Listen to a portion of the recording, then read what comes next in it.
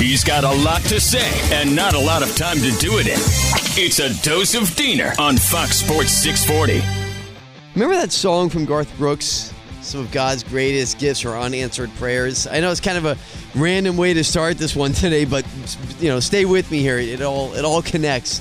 Because I kind of think that way when it comes to the Miami Heat and the Miami Dolphins. So let me explain. Because you look at where those teams are right now. First with the Miami Heat, because they're the most recent one, right? A heart-crushing, heartbreaking, soul-stomping loss in Game 7 when Jimmy Butler misses that shot. And because he misses that shot, they don't go to the NBA Finals. They don't have a chance to go up against Golden State. But the fact of the matter is, as much as we wanted them, maybe even praying for them to beat the Boston Celtics and go to the Finals, it just didn't happen.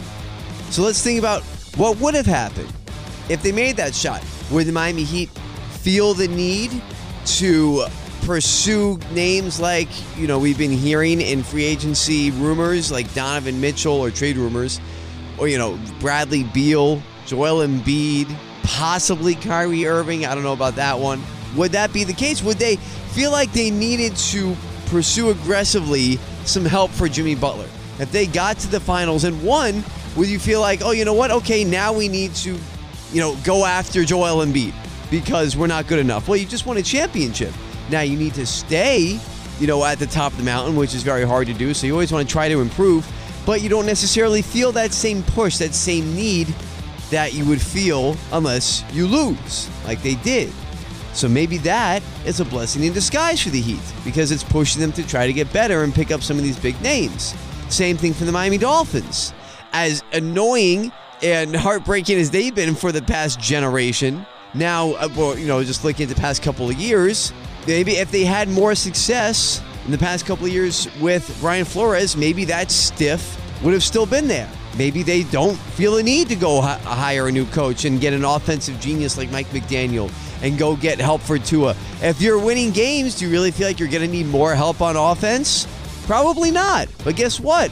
They were losing. And they said, let's go get Tyreek Hill. Let's go get this guy and that guy in the draft and free agency. So what I'm saying is, as tough as it is to lose and as tough it is to go through the hard times, sometimes you just need to fall to get back up and be even stronger.